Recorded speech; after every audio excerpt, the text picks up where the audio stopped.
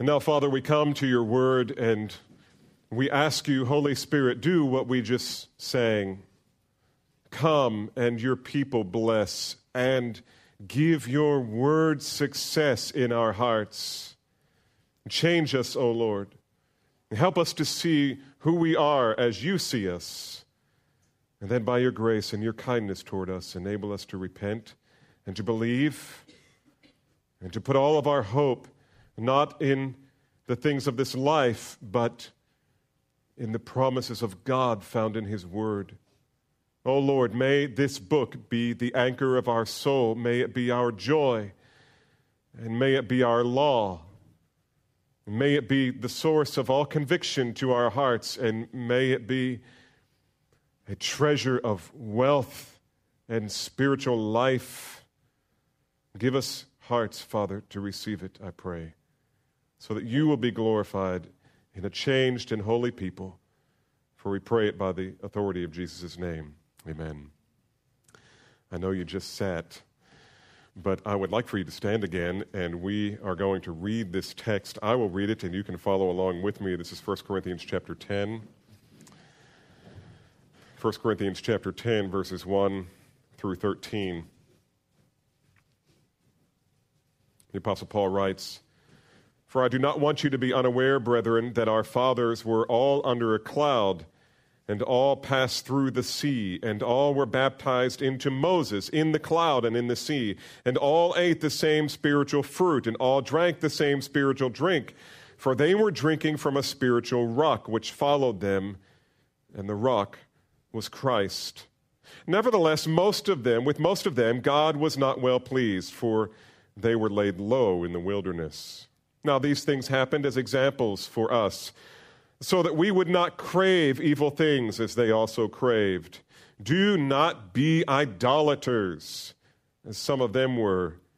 As it is written, this people sat down to eat and drink and stood up to play. Nor let us act immorally as some of them did, and 23,000 fell in one day. Nor let us try the Lord as some of them did, and were destroyed by the serpents, nor grumble as some of them did, and were destroyed by the destroyer. Now these things happened to them as an example, and they were written for our instruction, upon whom the ends of the ages has come. Therefore let him who thinks he stands take heed lest he fall. No temptation has overtaken you, but as such as is common to man, and God is faithful, will not allow you to be tempted beyond what you are able, but with the temptation will provide the way of escape also, so that you will be able to endure it. May the Lord add his blessing to the reading of his word. You can be seated. I confess this morning it is not my intention to expound this text as I normally do. I want to reserve that for next week, but rather pick up on a theme of this text and use this as an opportunity to take you other places in Scripture to see what I believe the Holy Spirit would have us see as we look into his word this morning. This is a message that we all need to hear because we all claim to be worshipers of Jesus Christ. We all claim to exist for this purpose, to proclaim the excellencies of Christ. And that means worship. And so before we look deeply into this text of Scripture, I want to point out a key theme that Paul has been touching on from the beginning of his thinking back in chapter 8. Paul is concerned about something we tend to think doesn't apply to us enlightened, Western, modern, educated men and women. It's something that we think speaks only to people who live in primitive societies or lands where paganism reigns. It is the issue of idolatry. The issue of idolatry. What is idolatry? Well, if you were to look it up in the dictionary as I did this week, it's a very simple definition. Idolatry is the worship of idols or false gods. Anytime we worship a false god, we are engaging in idolatry. If you know anyone who has attempted to serve as a missionary in India or China or Japan, or any of the Eastern countries, perhaps the Philippines, then you have probably heard some strange stories about the worship of idols. People worship all kinds of things. People worship snakes and cattle and monkeys and trees and bugs. In fact, in some places, the general populace is facing starvation by the millions because they worship the rats who eat their grain, and they worship the cattle who could be a source of nourishment if they were allowed to use them for the purpose for which God created them, which, of course, was hamburger or steak or your preference. But this is idolatry. It's idolatry. And it has existed since the very beginning of time. For Christians, it almost goes without saying that we understand God hates idolatry. In fact, we will remember the first 2 commandments that God gave Israel on Mount Sinai way back in the early day when God rescued them out of Egypt. The first 2 commandments seem to be salient points for this message. Number 1, you shall have no other God besides me. First commandment, the first commandment. You shall have no other gods besides me. And commandment number 2, you shall not make for yourselves an idol or any likeness of what is in heaven above or on earth beneath or in the water under the earth. You shall not worship them or serve them, for I, the Lord your God, am a jealous God. There's no pluralism here. There's no syncretism here. There's no tolerance here. God, when it comes to worship, God is an intolerant God. There should be no other God who is worshiped by man.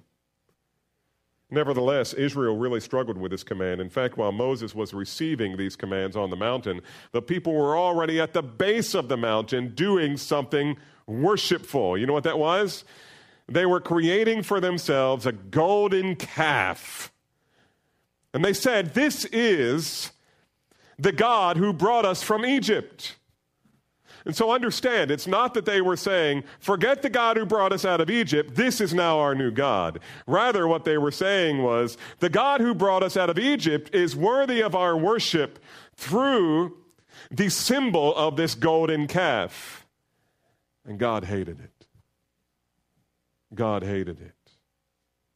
It's as if God were saying, you want to make me out to summarize all that I am by the symbol of a cow, an ox, a calf? And so no symbol was allowed to be used. No image, graven or otherwise, was to be worshipped or to be used as an object of worship. And so judgment fell on the house of Israel right there at the base of Mount Sinai because of sin. And many, many Israelites died. Now, while they lived in Egypt, Israel learned to worship like the Egyptians when in Rome, right? And so that's what they did. I mean, so many of them grew up. I mean, every person who was alive of the sons of Jacob came out of Israel. They were born in Israel. They lived there for 400 years. Every one of them knew nothing else other than growing up in Egypt. And they had adopted their practices of worship, many of them. In fact, idolatry was the main reason that God sent the plagues. Every plague was an attack on an Egyptian god.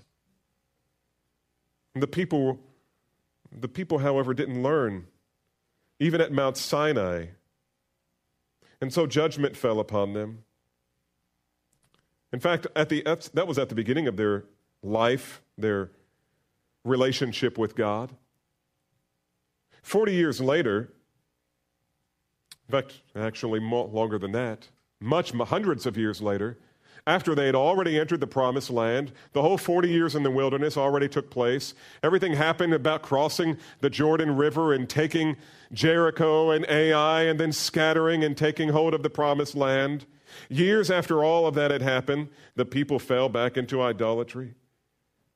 In fact, it was idolatry that was the main reason God then kicked his people out of the promised land and sent them to live into bondage sent them to live in bondage in Babylon for 70 years. And through the prophet Jeremiah, the Lord explains why. He understood that the people would ask, why are we being taken from the promised land?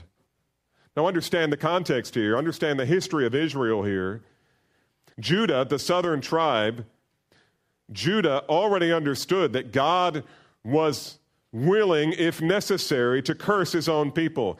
How do we know that? We know that because he already destroyed Israel, the northern tribe, the northern kingdom, so that all that was left was Judah below, in the area around Jerusalem.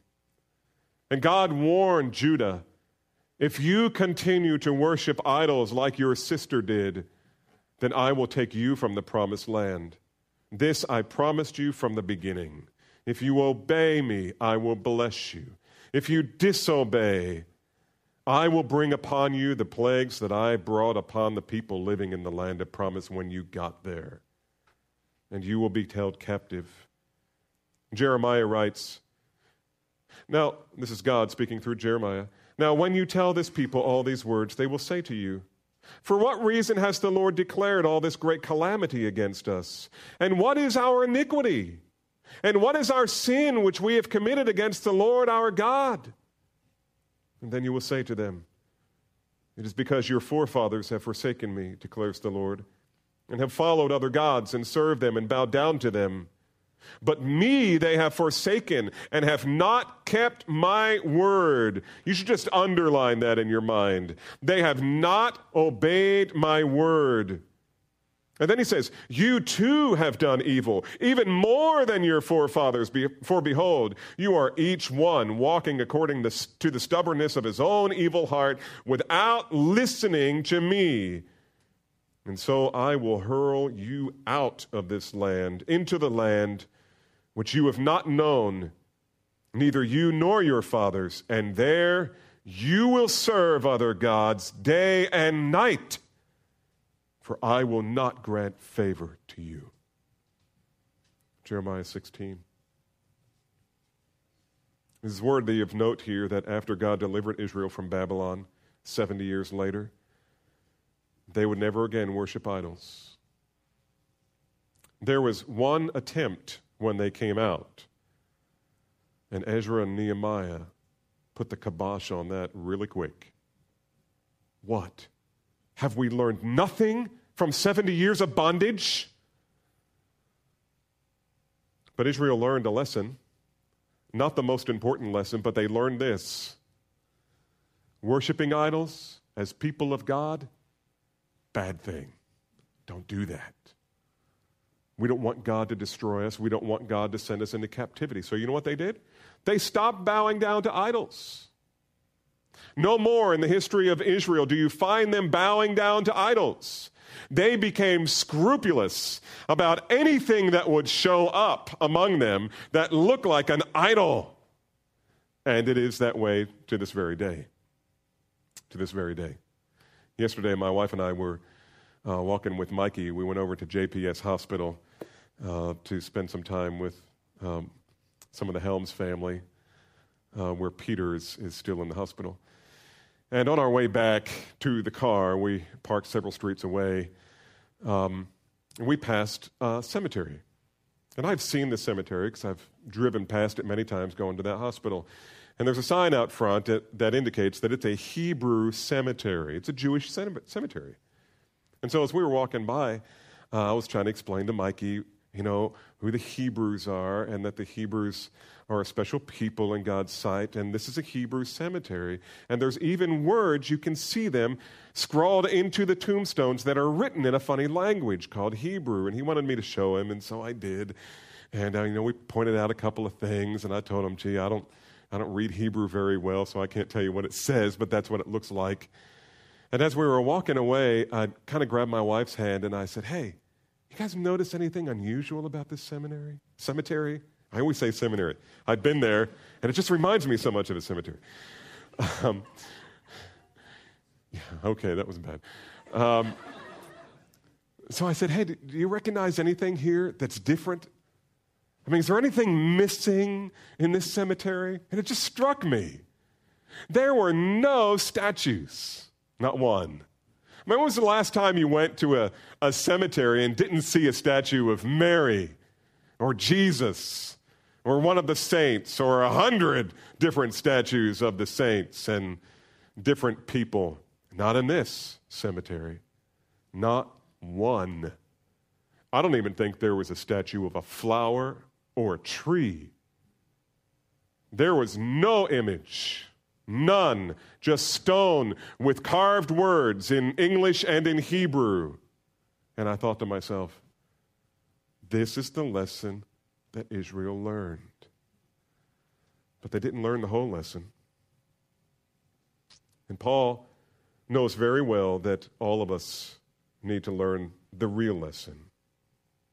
Notice with me in 1 Corinthians 8, Paul begins his discussion about whether it's permissible to eat food sacrificed to idols. And this theme of idolatry goes all the way through here. And again, I'm just using our passage as a launch into this subject this morning. Next week, we will come back and dissect this text verse by verse. But notice with me the context, chapter 8, verse 1. Now concerning things that are sacrificed to idols. Verse 4, therefore concerning the eating of things sacrificed to idols, we know that there is no such thing as an idol in the world.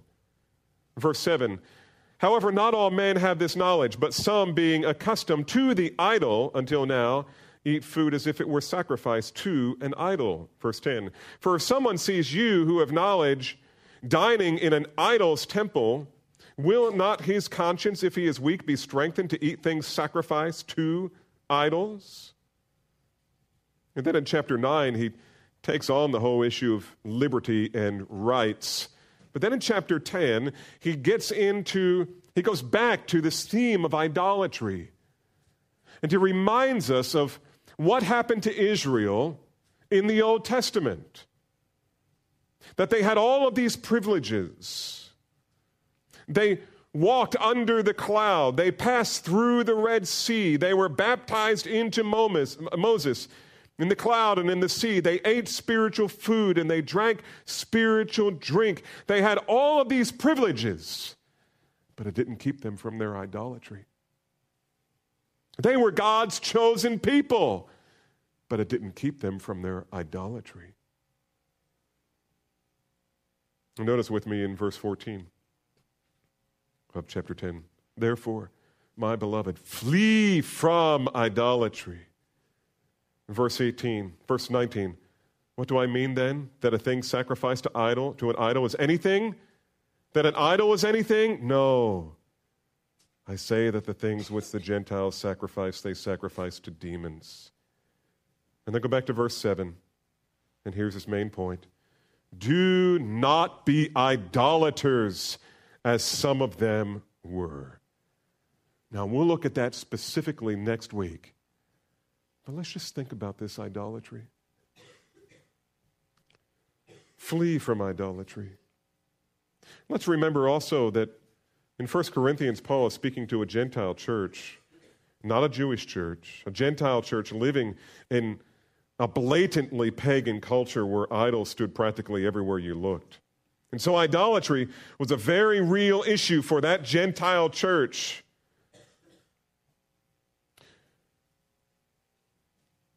But you know what? It's the same issue that plagues the church of today. The issue that plagued the church of Corinth, that plagued the church of Ephesus with their great temple of Diana, it is an issue that has to be addressed by every Christian no matter when or where he lives. Because we can escape a land of idolatry, but wherever we go, we take our hearts with us. You see, it's important to realize that in the mind of God, idolatry is not something people do simply when they bow down before a statue. It's not so much about taking an offering and laying it on an altar. In chapter 8, it was food sacrificed to an idol, which they would then consume. And then the big controversy among the Christians was, is it okay to eat that because we know the idol is nothing? That's not the issue. Mostly, idolatry is something that happens in the heart, because sin is always a matter of the heart. It is always, first of all and foremost, an issue of the heart and not an issue of our behavior, at least not first of all. The behavior is always coming from the heart, for out of the abundance of the heart the mouth speaks. And it's out of the abundance of the heart that a man is defiled. We don't look to our hearts for purity. We don't look to our hearts for guidance. This same Jeremiah said in chapter 17, "The heart is deceitfully wicked above all things. Who can know it?" It is not the statue that offends God, but what happens in the heart of his people who bow down before an image that matters to God. And this has always been the case. In fact, God made it clear that it was even the case all the way back in the Old Testament. Now remember, we talked about Jeremiah. Jeremiah was the prophet leading up to and during the captivity of Judah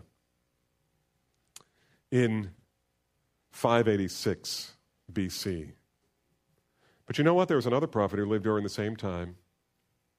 And though Jeremiah was kind of kidnapped by his friends and taken to Egypt, which he told everyone was expressly forbidden by God, God wanted them to go to Babylon, and then he would bring them back. But he was whisked off to Egypt.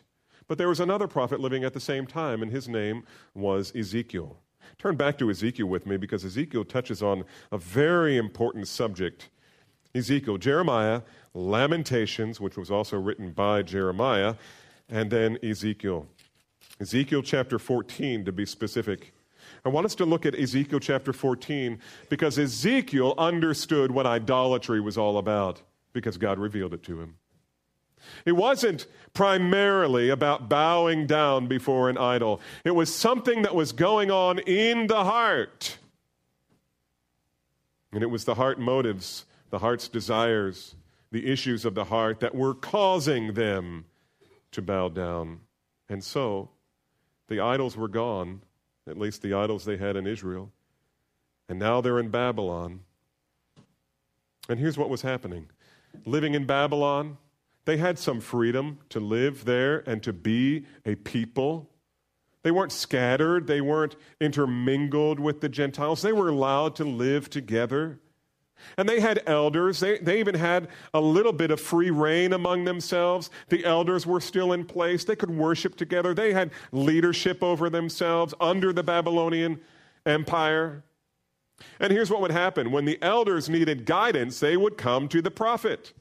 And the prophet was to stand between the elders and God and communicate to God, as it were, what the elders wanted answered and report back to the elders what God had said. But there was a problem. The line was cut.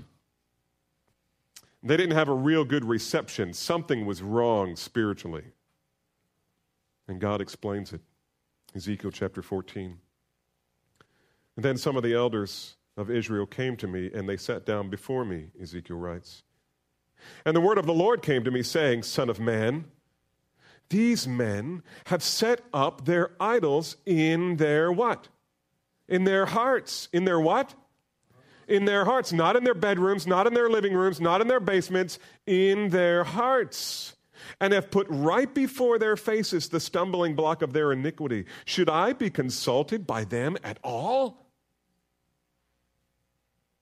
Therefore speak to them and tell them, Thus says the Lord God, any man of the house of Israel who sets up his idols in his heart, puts right before his face the stumbling block of his iniquity, and then comes to the prophet, I, the Lord, will be brought to give him an answer in the manner in view of the multitude of his idols.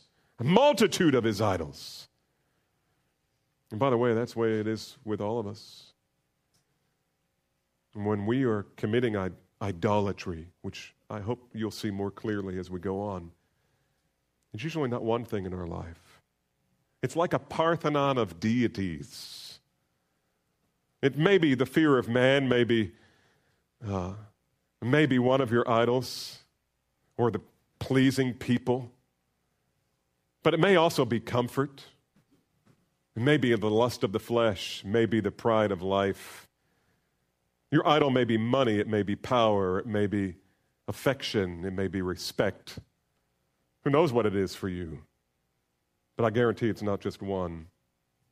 It's a Parthenon of false deities in whom you trust and from whom you expect blessing. And that's the way it was with these elders.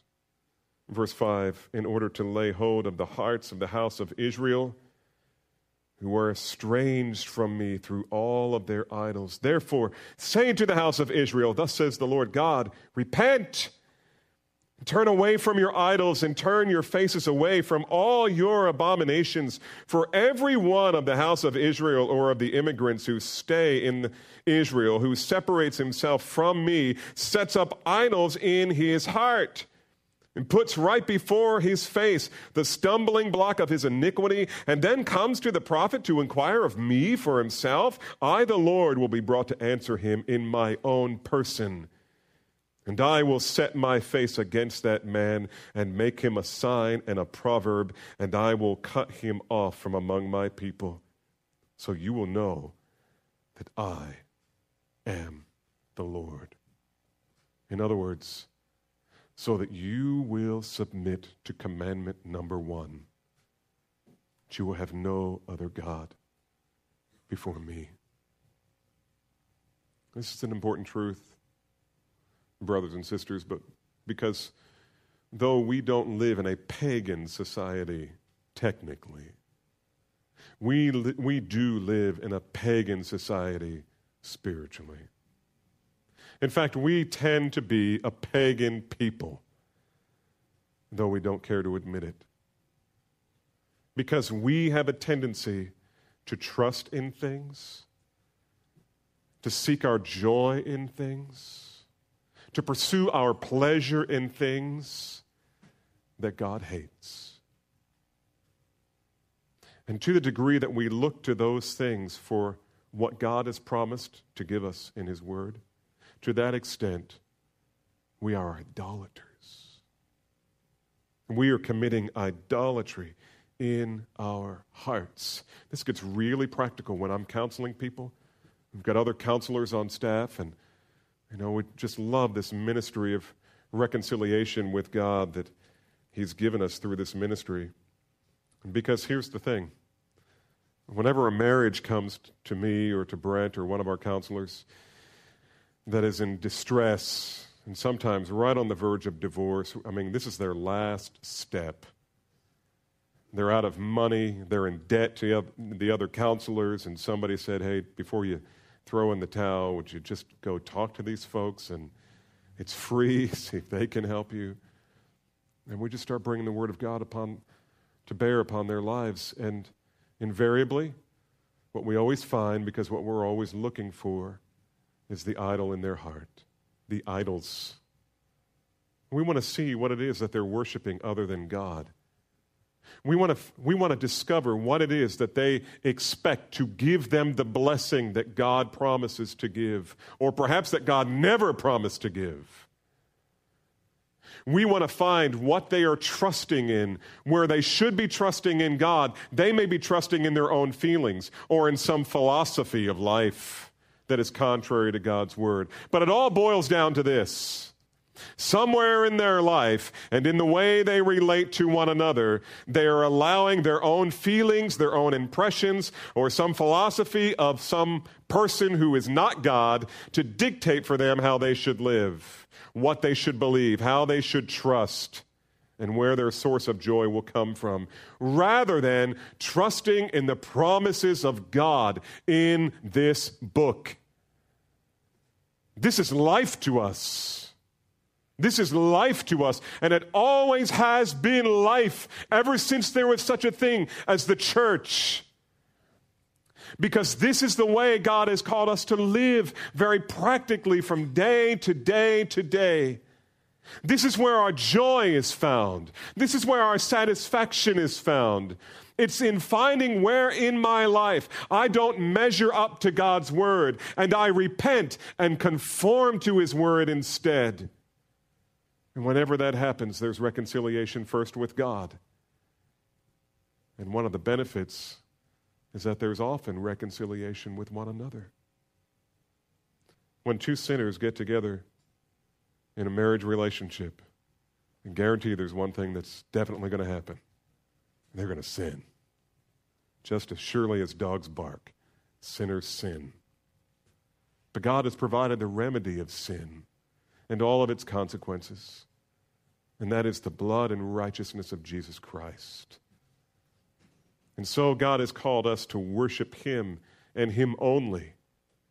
And so we see idolatry, like all sin, is a matter of the heart.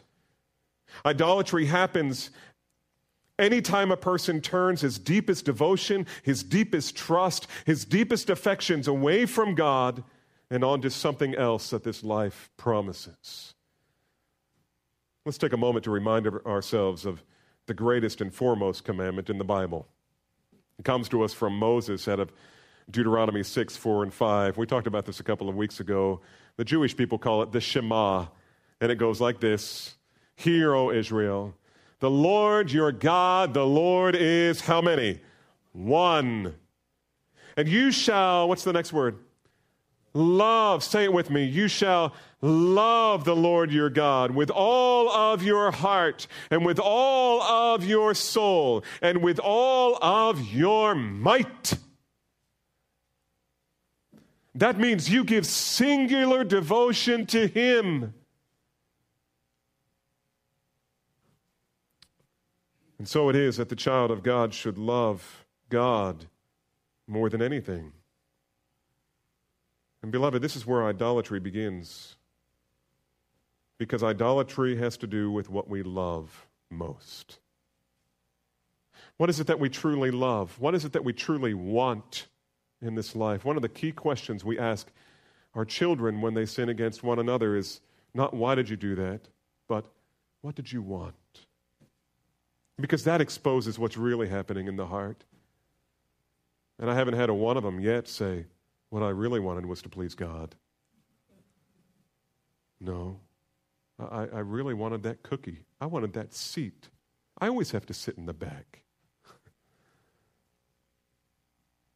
What is it that you want more than anything? More than loving God? Idolatry has to do with love. My love for God, my love for others, my love for the world. These are all worship issues. And so when we look at idolatry in these terms, we come to realize that we are not so different from the people of the Old Testament and even today who bow down to graven images all around the world. If I love something more than I love God, I'm an idolater. If I trust something else when I should be trusting God, I am an idolater.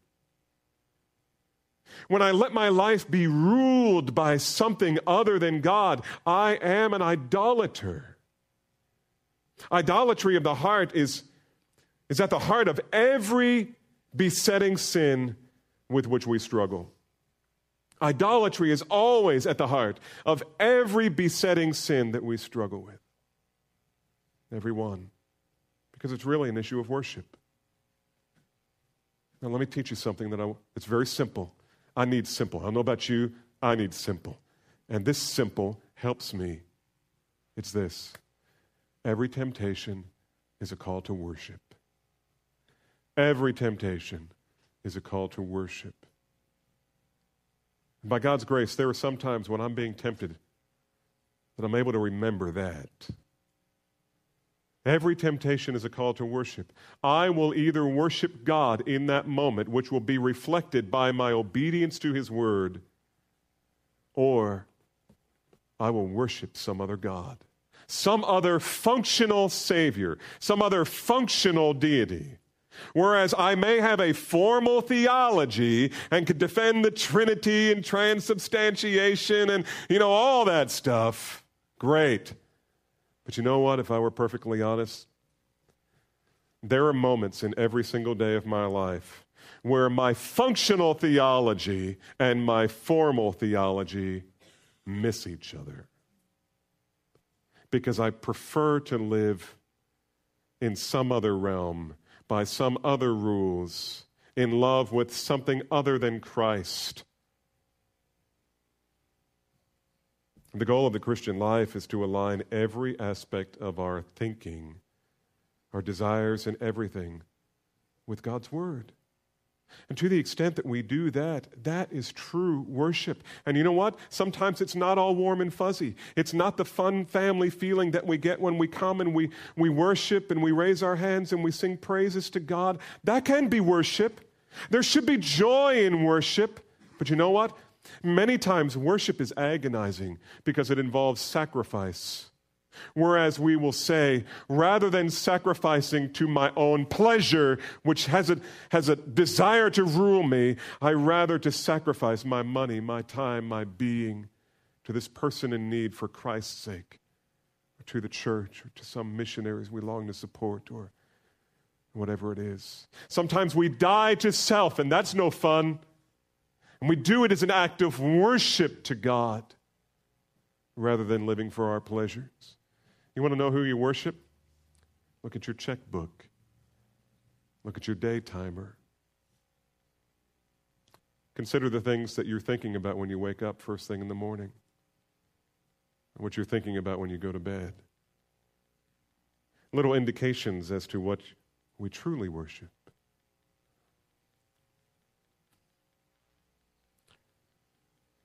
Let's consider a biblical example of this. If you would, turn with me back to Genesis chapter 30. Let's go all the way back to the beginning. In Genesis chapter 30, you're familiar with the stories. Jacob loves Rachel. He marries Leah first because he got tricked. Leah is having baby after baby after baby. And the woman he loves is barren. She's not having any children. And Rachel feels that. She hates that. She wants a child. In fact, the thought of having a child, the promises of motherhood, the promises of no longer having the shame and reproach of being childless. Oh, she loves that so much. She loves the thought of that so much. She's willing to sin to get it. Let's see if you see idolatry here. Genesis 30, verse 1. Now, when Rachel saw that she bore Jacob no children, she became jealous of her sister. And she said to Jacob, "Give me children, or else I die." And Jacob went, And his anger burned against Rachel, and he said, "Am I in God's place? Am I God, who has withheld from you the fruit of the womb?" And she said, "Here is my maid, Bilhah. Go into her, that she may bear on my knees, that through her I too may have children." You see worship here? How badly does she want a child? I want a child so bad I'm willing to sin against God and my husband and who cares who else to get it. This is worship. Was that Rachel believed that there was one thing that she thought she could get that would make her happy? A child. Rachel's desire for children was so strong that it began to twist her thinking. And then notice what happened after Rachel finally had a son. What did she want? Chapter 30, verse 22. Then God remembered Rachel, and God gave heed to her and opened her womb. And so she conceived and bore a son and said, "God has taken away my reproach." And what would you say at that point? Would you say, "Praise God, I am satisfied. Lord, you've been so good to me. I was undeserving." Look at what she says. She named him Joseph, saying, "May the Lord give me another son." Still not satisfied, God. I mean, this is good. It's good. Want a child. Yep. But what I really worship is having more children than my sister. One child is not good enough. Children make a horrible God. Respect from your brothers and sisters is a horrible God. It's a tyrant. It demands things of you and makes promises that it cannot keep. and if you worship it, it will destroy you. Notice what happened. God eventually gave her another son, just as she wanted. But what happened as she was giving birth? Turn the page here. In fact, 2 pages in my Bible. Make it 3. Verse 16 of chapter 35. And then they journeyed from Bethel, and when there was still some distance to go to Ephrath, Rachel began to give birth, and she suffered severe labor. And when she was in severe labor, the midwife said to her, "Do not fear, for now you have another son." And it came about as her soul was departing, for she died, that she named him Ben-Oni, but his father called him Benjamin.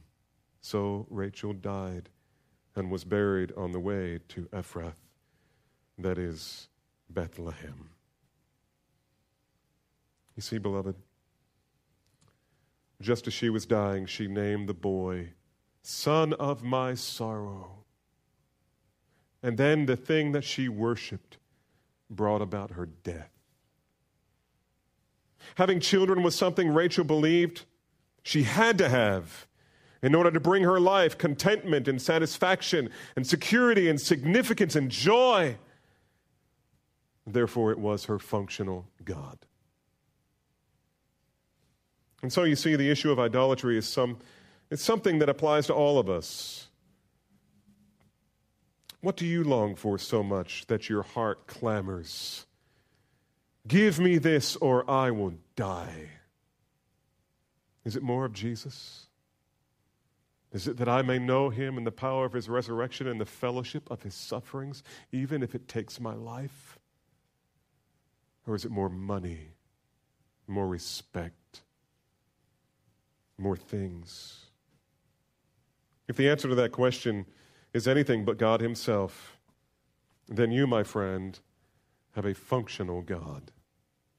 And you, my friend, are an idolater. Now let's think more deeply about what idolatry is and how it works. How is the relationship with a false god similar to a relationship to a true God? This is helpful, and I'm going to give you 3 things here. This is helpful in order for us to identify in our own hearts the false worship that is going on, that is leading us away from joyful fellowship with God and one another, and leading us to destruction. Number 1, we expect these gods to bless us. We expect these gods to bless us. What is it? Your job? Is it children? Is it homeschooling? No, it can't be homeschooling. Is it money? Is it power? Is it respect? It may be, I will be happy if I can only find a husband or a wife. I will be blessed if I can have career advancement. And what will make me happy is money or people liking me or a new house or a responsible, loving husband or an affectionate, respectful wife or obedient, well-educated kids. Self-educated, self-parenting kids if possible. And the reality is we expect our functional gods to bless us. They promise us all kinds of things, and we believe them. It's worship. Secondly, we expect our functional gods to meet our needs. To meet our needs. And part of the twist here is that we've redefined needs. We've redefined needs so that a need is anything that I feel like I must have, which, if you really compared it biblically, you would determine that it's not really a need. There's another word in the Bible for it, lust. It's not a need, it's a lust. But we expect our functional gods to meet our needs. And we say things like, the only way to solve this problem is what? If God is merciful, if God is gracious to me, or is it, I got to get more money. I got to step in. I've got to manipulate. I've got to say what's on my mind.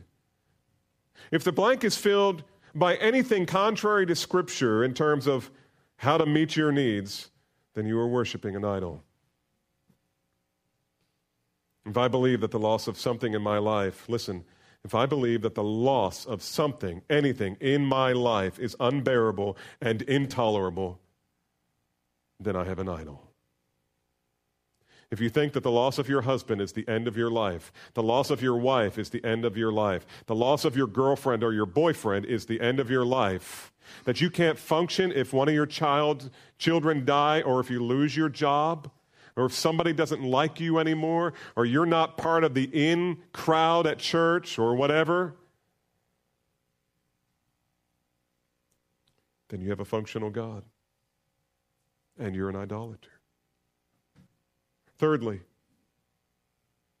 we know that we have a functional God when we are willing to let these gods rule us. If you are enslaved by any sinful habit or bound by any worldly philosophy that is contrary to Scripture, you are worshiping a false God. You're worshiping a false God. And spiritually, you're in danger. You're in danger. We see this all the time when people come for counsel. You know what? I'm not saying that's unusual, or I mean, it is bad, it's sinful. But all of us, we all need to look to ourselves. When I say these things, I'm saying them because I see them in my own heart. You should see them in your own heart. But it comes out in the full light of day in counseling, because people will come and they'll lay their problems down on the table, as it were.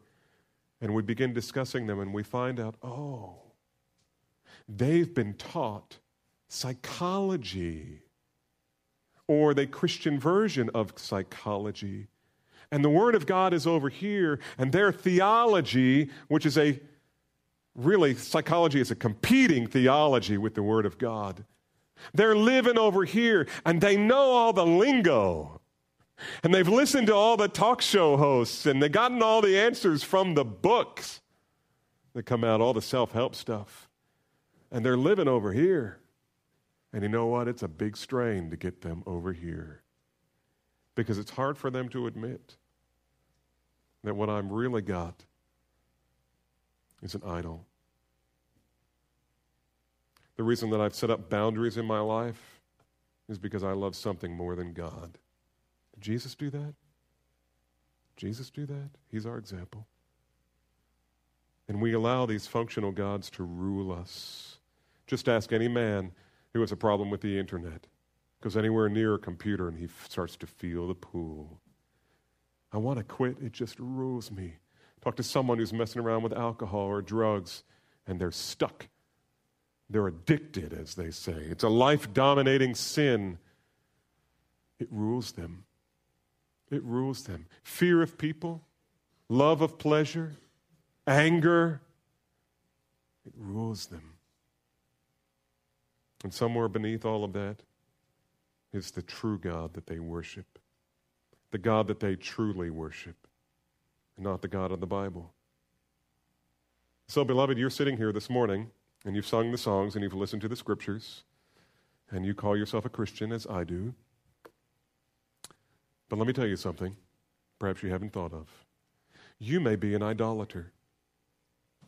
You may be an idolater. Now, you've seen those things circulating on the internet. You might be a redneck if. You might be a homeschooler if. Well, how about this? You might be an idolater if.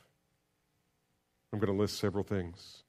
You might be an idolater if you're reluctant to share the gospel for fear of what people will think of you. Maybe what you really are ruled by is your reputation. You might be an idolater if you frequently find yourself daydreaming about your next snack or meal or cup of coffee. Ouch. You might be an idolater when you turn on the internet, you feel a strong compulsion to visit sites that no Christian should ever see. You might be an idolater if you are so devoted to your career that your wife and children begin to think that the man that they see in their house on the weekend is renting a room. You might be an idolater if you skip church or other important opportunities to love and serve other people and worship God in order to watch a ball game. You may be an idolater if the people closest to you believe that your life's motto is a phrase similar to this, my way or the highway. You might be an idolater if you plan your evening schedule around your favorite TV program, or if you look at Facebook more than 5 times before breakfast. Might. I'm not saying you are. I'm just might. You might be an idolater if your commitment to protect your bottom line makes you a reluctant giver. You're more concerned about your financial plan and becoming financially independent than you are about being generous and sacrificial. You might be an idolater if the thought of losing something or someone in your life fills you with anxiety or despair. You might be an idolater if what you believe will make you truly happy in this life, listen, if what you believe will make you truly happy in this life is something that you don't already have. Someone after the first service gave me a list of more. You might be an idolater, kids, if you spend more time playing computer games than reading God's Word. You might be an idolater if you analyze the stock market more than you analyze Scripture. You might be an idolater if you have memorized more lines from movies than you have texts of Scripture. You might be an idolater if, when you are anxious, your first instinct is to go to the medicine cabinet rather than to the throne of grace. And some people, it's health. Health is their God, and pain rules them. You might be an idolater if you care more about the wins and losses of your favorite team than the winning of the souls of the lost. And ultimately, you're an idolater, and so am I, whenever I am willing to sin to obtain a goal or a desire, or if I'm willing to sin if I cannot obtain it. In such cases, our desires have taken God's place, and they've become our functional saviors, and they always let us down. Perhaps that's why John wrote at the very